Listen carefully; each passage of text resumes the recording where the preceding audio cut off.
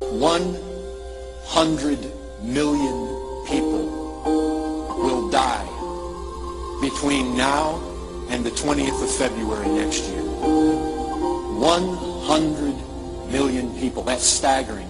If you do the mathematics, that comes out to about 3 people every second are passing into eternity. That fast, souls are going out of this world into an eternal hell or an eternal joy.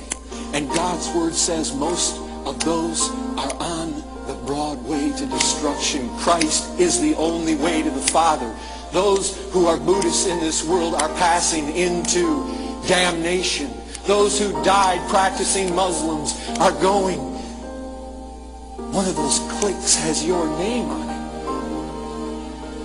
Think about it. Another, and another, and another, and another, and another. They're passing off into eternity right now. And another, and another. When you take your next breath, in the time it took, more souls are passing off into eternity.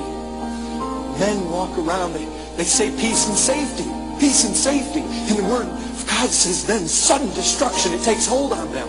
Then they have these plans. If we could bring up the dam from hell right now, what would they say to us? I never thought to go here. I never thought hell would take me. I thought I had it figured out. It took me in a moment. It took me when I didn't expect it. It's another. They're passing off into eternity. They did not expect